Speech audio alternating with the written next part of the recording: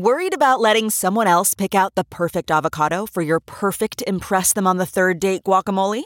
Well, good thing Instacart shoppers are as picky as you are. They find ripe avocados like it's their guac on the line. They are milk expiration date detectives. They bag eggs like the 12 precious pieces of cargo they are. So let Instacart shoppers overthink your groceries so that you can overthink what you'll wear on that third date. Download the Instacart app today to get free delivery on your first 3 orders, while supplies last. Minimum $10 per order. Additional terms apply. CarMax is putting peace of mind back in car shopping by putting you in the driver's seat to find a ride that's right for you. Because at CarMax, we believe you shouldn't just settle for a car. You should love your car. That's why every car we sell is CarMax certified quality, so you can be sure with upfront pricing that's the same for every customer. So don't settle. Find love at first drive and start shopping now at CarMax.com.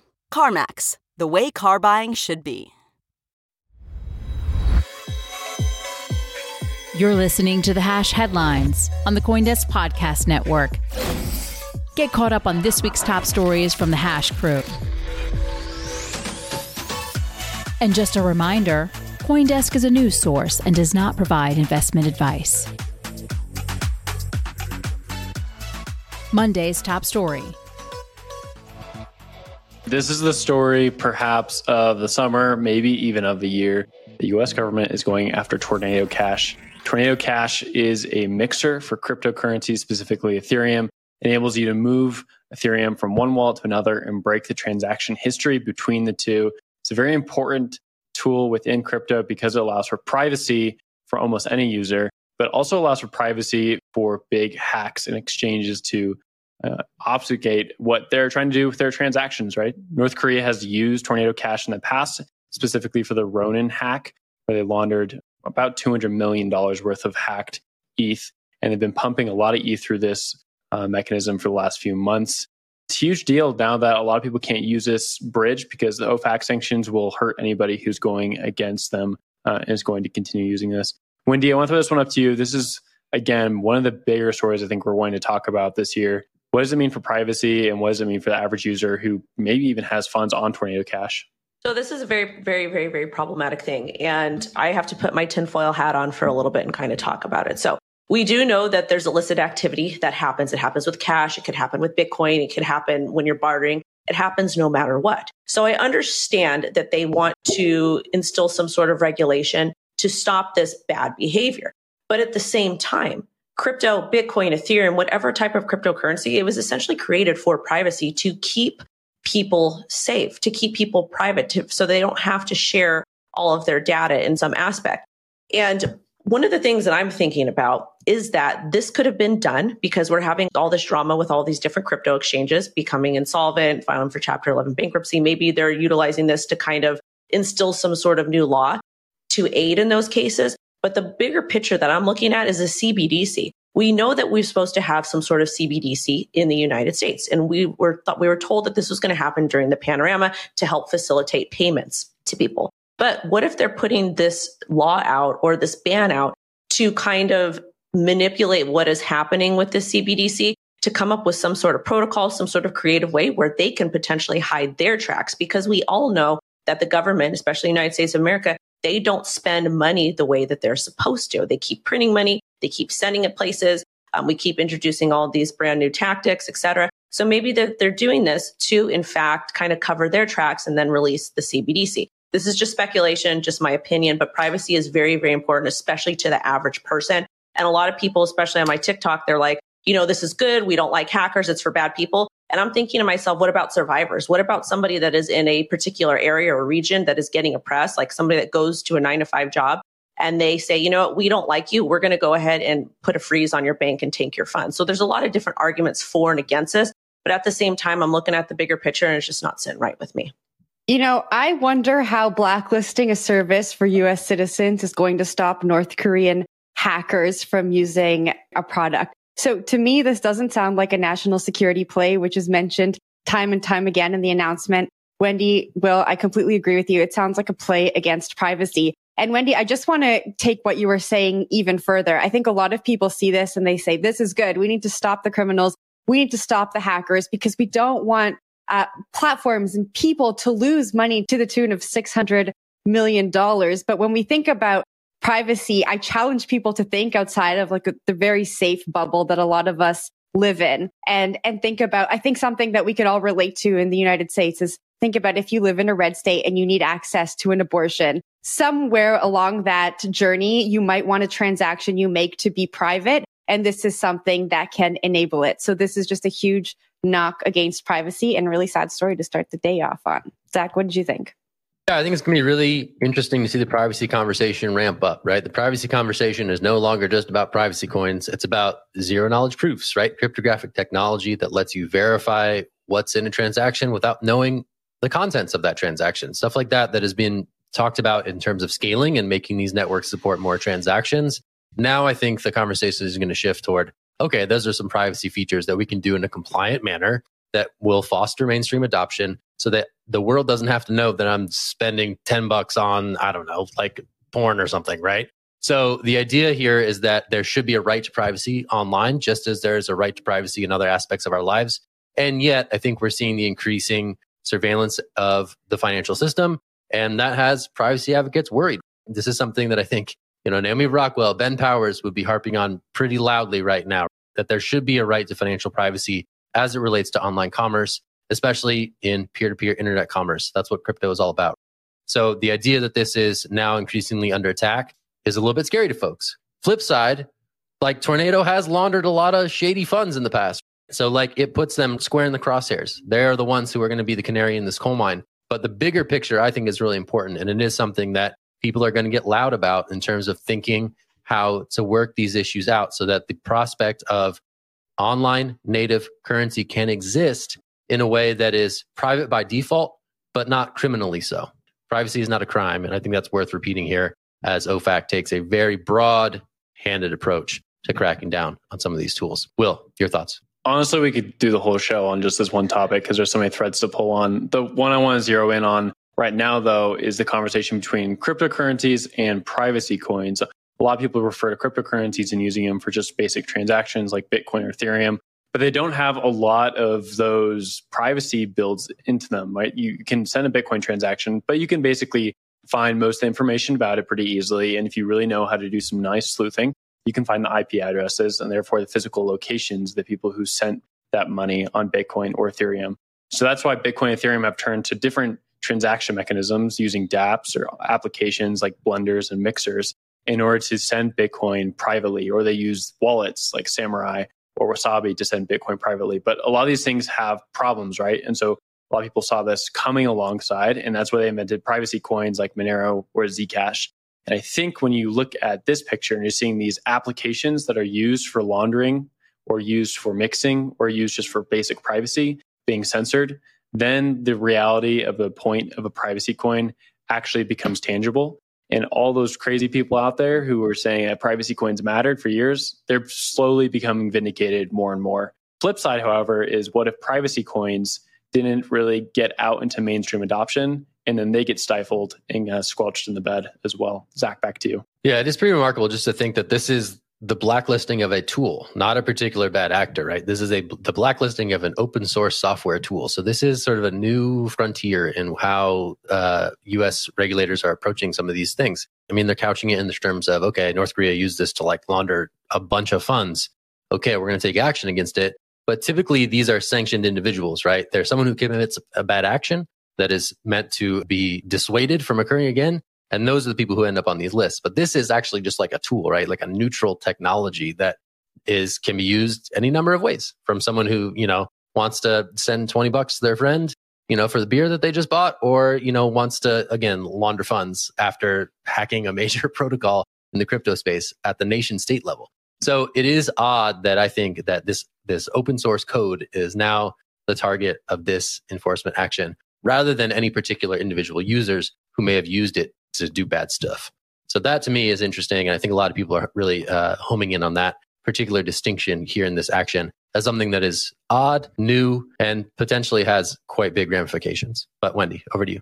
I just want to say, I feel like it's easier for the government to just shut it all down, just to say, no, you can't do this, instead of actually understanding how this works and maybe coming in and saying, hey, you know what, you can use this feature, and this feature, but not this feature. And we know that they're tracking things anyways on the blockchain. So it's very problematic, the fact that they just stepped in and they just completely says, no, you can't use it. And kind of back to Jen's point, how is this going to impact people that are doing bad things outside of the United States? That doesn't make any sense to me, any way, shape, or form. People outside of the United States of America can still do stuff very, very easily. So basically what it's doing, it's just kind of saying, you're in trouble for what your big brother is doing over here. We're taking away your privileges. But people are going to get creative. They're going to find other ways to kind of work around this, whether it be privacy coins, whether it be coming up with a brand new protocol, et cetera. So it's just a very, very problematic, oppressive behavior, in my personal opinion. Tuesday's top story. All right. We're going to talk about Reddit now. So Reddit has an FTX Pay integration, which will support users onboarding to community points. The integration will allow users to purchase Ether from supported Reddit apps, which they can then use to pay network fees for community points transactions on chain. So if you don't know what community points are, it's a reputation program that allows users to earn points by contributing quality posts and comments. Since the points live on the blockchain, and not on Reddit's platform, they can be transferred to anywhere you go online. So community points is Reddit's, I guess, proof point as to an online decentralized reputation system. And now FTX Pay is integrating a way for people who partake in this program to purchase Ether. Wendy, I'm going to kick this down to you. I know this is a very targeted story, but I thought this would be an interesting time to talk about reputation points. We talk about NFTs so often in building communities, but these reputation points are something that I think a lot of social people who are building in the social media space are thinking around. And I wanted to get your opinion on these. So I'm actually reading this story, and there's actually things that are not related to your question that I wanted to bring up, but because I don't use Reddit. I don't really use it too much. It just feels like Reddit. You know what? I don't really utilize it too much, but I think it is important that a big platform like this is utilizing, cryptocurrency. But when I'm reading the article, and social points are cool too, passive income, yay. But when I'm reading the article, I thought it was pretty interesting because it says, launched in 2022, the blockchain-based community point system awards users based on quality of their posts. Community points shifted to the Arbitrum Nova blockchain in 2021, when originally I thought it was with Ethereum that they would utilize. So like strictly Ethereum. So I thought that was a very interesting switch. And the fact that it's with FTX Pay, I would have assumed that it would have been Solana. I think this project has been a long time coming, and it also doesn't seem like it's really finalized yet. So Reddit has been talking about working with a blockchain solution for its community points for literally years. We've seen this headline sort of rolled out in piecemeal fashion a few separate times where they've launched or they're about to launch or they're launching some sort of community project. There was at one point even a roll-up competition where they're saying like, we can't scale on Ethereum, so let's find a roll-up solution that enables us to launch community points on top of it. Nothing has really happened to date, and this one doesn't seem to be too much of a change. Otherwise, also, we're looking at this, just seems like FTX is enabled to work with Reddit here, but that doesn't really seem to say like much more about where this community points project is going to go. The issue with the community points project to date is that Ethereum cannot handle the amount of transactions that needs to scale with Reddit, right? Because there's 1 million people liking 1 million posts with 1 million comments every single second on Reddit. How can a blockchain keep up with that? That's not what blockchain is built for. Blockchains are really meant for moving money around, maybe a little other data, but nothing like that intense. Typically, you're going to use some like very boring single server that can handle all this. But Reddit wants to really move into this Web3 thing, right? Like that's the whole point. Alex Ohanian is the co-founder of Reddit, and he is a very well-known Web3 VC at this point and is very involved with a lot of the NFT scene. And so he's made a big point of pushing Reddit in this direction. But to date, the tech is just not there, right? There hasn't really been a social media Web3 project that has really taken off in a sense that it's using Web3 as the back end. That might happen in the future, but right now, the best project we've seen to date probably with that would be Reddit. And this headline doesn't give me a lot of optimism that it's moved very far. Jen, back over to you. Yeah, I have a question for both of you. Will, you asked me the other day what I thought about the Instagram NFT integration. And now we're talking about, blockchain, where it is, we can't actually support this next billion users that we always talk about bringing into the space. Is it just too early to talk about bringing on these mass audiences that are on Web2 social platforms? Is it just too early? Are we going to see these piecemeal projects like this, kind of test some things out, but like not really focus on bringing a big audience. Maybe, I don't even know, I can't even give a timeline, but not even focus on it for now. Yeah, I'll give a quick answer and then hand it over to Wendy. I think that there's some features you get, like censorship resistance, right? So imagine like a Twitter account you have running, and then all of a sudden Twitter doesn't like something you say, they delete your account, you lose all your tweets. There's solutions for that nowadays with some Web3 products, and there have been actually for quite a while if you do like local backups. But even blockchains like Arweave, things like that, allow you to do some sort of backup yourself that other people are able to access. So that's great. But in terms of like lots of people using Web3 tech, sending microtransaction, micro tips, things like that, not really there yet. I think we're about 5 years away or so. Wendy, to you. I actually like that you said 5 years away, because I was going to say 5 to 10 years away. And I know that sounds kind of crazy. Yeah, people forget that everything in crypto is technically still in beta for the most part. Like obviously there are some exchanges that are built out a little bit more, but they don't really run on blockchain. So we're talking about Web3, we're talking about crypto. Everything is still kind of in production. Like, I don't know about you, but the way that I gauge projects is if they've survived a bear market. If they've been able to survive a bear market, I'm more likely to feel a little bit more confident in my investing. And I'll note that in my Invest in the Trading Journal under my fundamental analysis. But we still have a really, really, really, really long way to go. And on top of it, it seems that we are in a battle with the governments regarding what's a security, what isn't a security. So it's going to be really complicated for the Reddits and Instagram and the Facebook and the Meta, like all of these different social media platforms to really integrate these Web3 technologies, because we don't know if they're securities or not. And if they integrate these technologies and then the SEC comes out and says, oh, this is a security because X, Y, and Z, it could be detrimental to their entire business operation that was very successful without the Web3 and cryptocurrency blockchain technology. Wednesday's top story.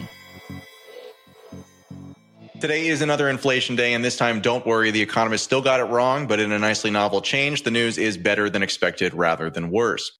According to the Consumer Price Index numbers released this morning, the official rate at which prices are growing slowed in July by more than economists had forecast, reflecting in large part lower energy prices, particularly a significant drop in gasoline. Those numbers, while still at decades-high levels, allow traders betting that the U.S. central bank has done its worst to gain some confidence in that bet.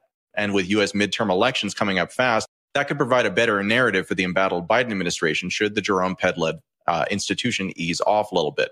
Now, as always, I like to show the latest chart from shadowstats.com, where economist John Williams tracks various forms of government statistics using the same methodologies they were calculated with around 1980. So let's show that chart now. That's about the last time that we had such high levels of inflation. So now today we're talking about levels that are just under 9%. But if we take a look at that chart, the red line shows the current way that inflation is measured, while the blue line shows that same data viewed through an apples-to-apples comparison to how it was measured back in the 1980.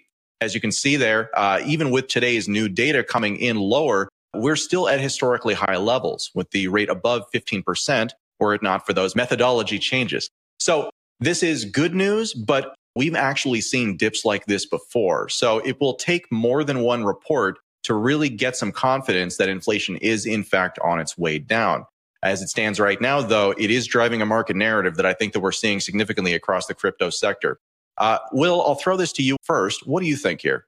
Yeah, I mean, it's good news, right? But only marginally good news. We're still at 8.5%. That really hasn't changed year over year. That's not great. But it's nice to see that we're peaking, perhaps, and that energy prices are a key contributor there. And I think most people have seen the price of the pump going down over the last few weeks to months, which is a huge bonus, right? I think within crypto and within Bitcoin, we do get a little cynical and we keep cheering for things to get worse because we want our thesis to play out where Bitcoin is adopted and crypto continues to be adopted.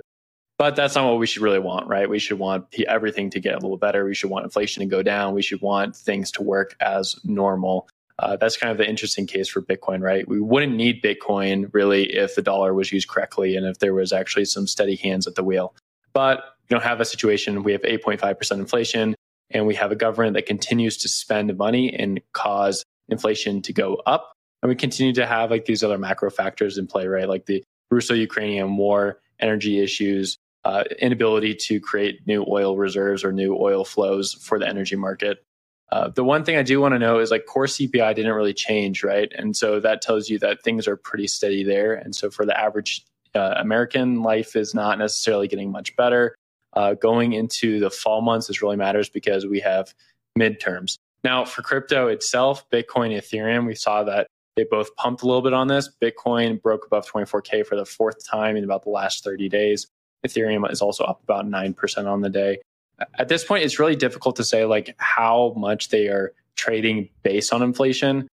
Maybe there's an argument that Bitcoin is trading the most on inflation it ever has. I think in the past, we've really just seen Bitcoin trade based on perception and based on people's interest in cryptocurrency, expecting like the money to keep going up over time. But right now, it's basically hovering around wherever we see the CPI print. Bitcoin sort of moves with it, and therefore the rest of the crypto market. At the same time, though, it's really hard to say, right? Because breaking above 24K for the fourth time in the last 30 days or so, it's hard to say there's a correlation there. Jen, I'll throw it down to you. Yeah, I have a question, Adam, for you to maybe just break this down further. So we're saying that this is marginally better news, but there are still people who are struggling to afford the rising interest rates when it comes to their mortgage. There are still people who are struggling to, buy groceries to feed their families. What does this news mean for those people? This news means that things are getting worse at a slightly slower pace than they were before. When you're talking about consumer price index numbers, I mean, seriously, you're talking about the rate at which prices are increasing. And really, that's what we're talking about here. We're talking about the rate at which they are growing. So this is a slight improvement in that things didn't get worse. Like things are getting worse, but they're not getting worse faster than they were last month, which has been the case for the last 18 months, or actually 16 months. This broke a 16-month month-over-month growth cycle in all of that. So it's not a thing that's going to help anybody, but as sort of a comma in the moment that we're in right now, right? Where people are really looking at what the Federal Reserve is going to do. It matters there because the Federal Reserve is really all that matters. And Will, you were saying that Bitcoin is tracking inflation. I would disagree with that. Bitcoin is tracking the Fed. Bitcoin is tracking at what point the Fed eases off on the rate hikes and returns to its supportive monetary policy. Now, my core thesis around this, since the Fed started hiking earlier this year, was that we would see the end of this around the end of August, because at that point, the idea that you're going to increase interest rates and actually push the U.S. economy into a recession is completely toxic sort of to the ruling class. So there's a big kind of political angle that comes into play here that is hard to deny. So I think that this report is actually the best possible thing that Jerome Powell could have possibly hoped for, because it allows him to have a plausible reason to say, okay, it's working. We can do less of this, even though really the reasons why they'll do less of it, this is not going to tame inflation. But the excuse gives them the pretense to then pay attention to the political considerations that I think really are the ones that trump most everything else here. Aren't I cheery this morning? Yeah, I was going to say, Adam, every time you come on this show, it's just this cheeriest start to our days. Well, to be fair, I think Adam always lands on the inflation conversation, right? I feel like consistently when you're on, it's like the CPI print comes out that week. Yeah, I don't know how it's happening. Well, let me say one other thing about your comment. You were saying that, that a lot of people in Bitcoin kind of cheer this type of thing. And certainly I come off at that. This is not cheering for the destruction. This is cheering for the inability to hide the destruction of the money that has been occurring for basically all of our lives on this show here, which has typically been easy to hide, relatively speaking, but is now increasingly difficult to hide. So what I love and what makes me very happy is when reality cannot be masked. And this is not a true form of reality, but it is closer than we typically get in these types of political cycles. And so as a result of that, I like that, because to the extent that these problems actually are exposed and talked about and discussed, they actually get solved. But that's not really the way that the system works today. Today, you're not allowed to talk about these things. And to the extent that you are, again, look at mainstream economists, right? They are professionally wrong for a living, because what they really do is they support the narrative. Anybody who's a real economist who's actually looking at the numbers and getting this stuff right, they're dealing for private clients, right? Because that's valuable information. But public economists serve a narrative too. And it's very important to some people. It's just not useful to us in the markets today. I totally agree with you. Economists, especially in the Fed, are politicians at a certain point, and they are responsible to the administration. That's why the Biden administration got these numbers first, right? And they rolled them out this morning. Thursday's top story. And the latest is big news with Ethereum this morning. They pulled off their final dress rehearsal ahead of the merge, and the price has gone soaring. So I think we hit our all-time high in the past 2 months. Will, tell us about what is going on. Yeah, totally. For a second, I thought you were going to say that they actually did the merge. I was like, no, not yet. But so close. Jen. We actually got, yeah, I know. We got a nice date. Yeah, we got a date from them finally, a terminal difficulty. So essentially what this means is like at a certain point in the future at a block height, Ethereum will change from proof of work, proof of stake. It's a 2-part upgrade. We found out this morning what the date is going to be. It's going to be early September. First day, I think, is the 11th, and the second date is the 14th or 15th. And this depends on a few things, including hash rate, other people involved on the network, and if there's any sort of a client changes at the last second. But it looks like we have a date for the merge, which I said yesterday, the Tornado Cash news might have been the biggest thing in crypto, but this actually might be the biggest thing in crypto this year. This is a huge transition. Adam, I want to throw it to you really quickly. A note, Ether is really close to $2,000, so I think the market's rewarding them. Yeah, definitely. There's a lot of confidence that we're seeing back in markets today, and we have really been seeing it since kind of last month as we started to see the news about the merge solidify. Let's call it that.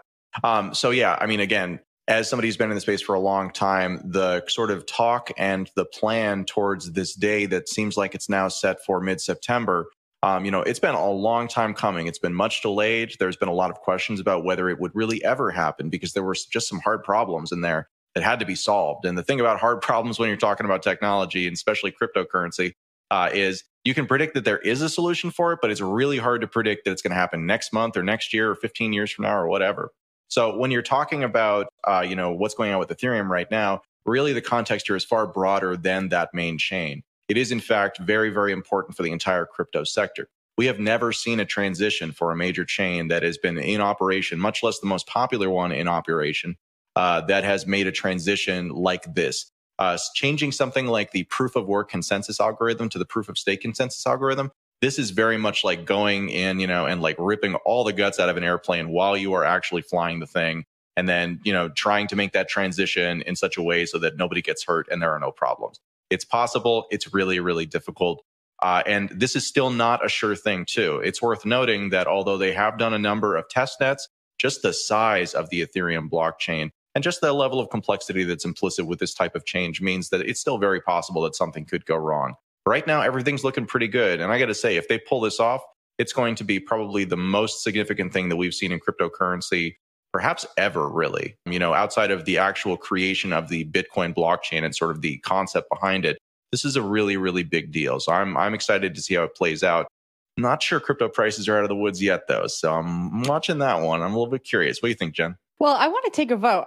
I want to know, do you guys think that this is going to happen on the date outlined in September? Is the merge actually going to happen? Is it finally here?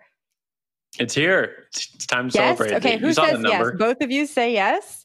Well, so I have a slightly, I have a wonk answer here. My wonk answer is that, yes, I think it'll probably happen, but I also think that it probably won't happen on the exact date that they're saying. What they gave us is a block height, which means that it's at a certain block number, which is, every, I believe, 8 seconds, a block is approved on the Ethereum blockchain, or maybe it's lower than that. It is lower than that. Anyways, it doesn't matter. The point just is that these are variable things. There's variance in it. And so if blocks go faster, then we'll see it show up a little bit sooner. If blocks go slower, we'll see it show up a little bit later. But that's kind of the thing is whenever you're talking about these dates in block height, they tend to move around by 24 hours, 48 hours, something like that.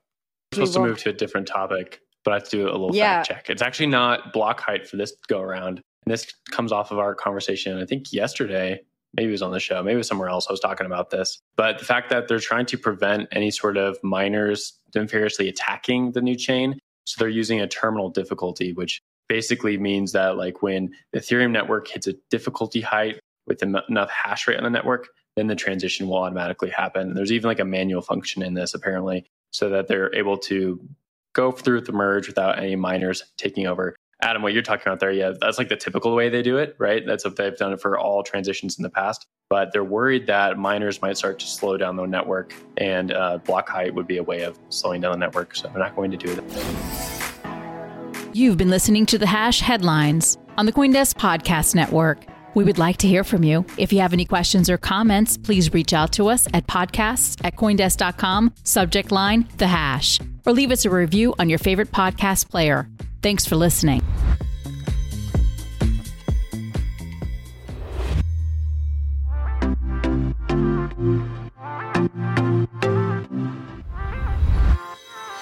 CoinDesk has a new event. It's called Ideas, the Investing in Digital Assets and Enterprises Summit. It facilitates capital flow and market growth by connecting the digital economy with traditional finance. Join us for a 360 investment experience where you can source, invest, and secure the next big deal in digital assets, all in one place.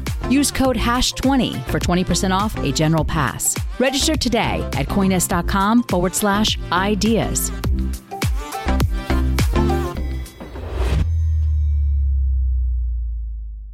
With Chime's secure credit card, you can start improving your credit scores with everyday purchases and regular on-time payments. Get started at chime.com/build. The Chime Credit Builder Visa Credit Card is issued by the Bancorp Bank N.A. or Stride Bank N.A. members FDIC. Results may vary. See chime.com for details. Terms and conditions apply. Go to chime.com/disclosures for details.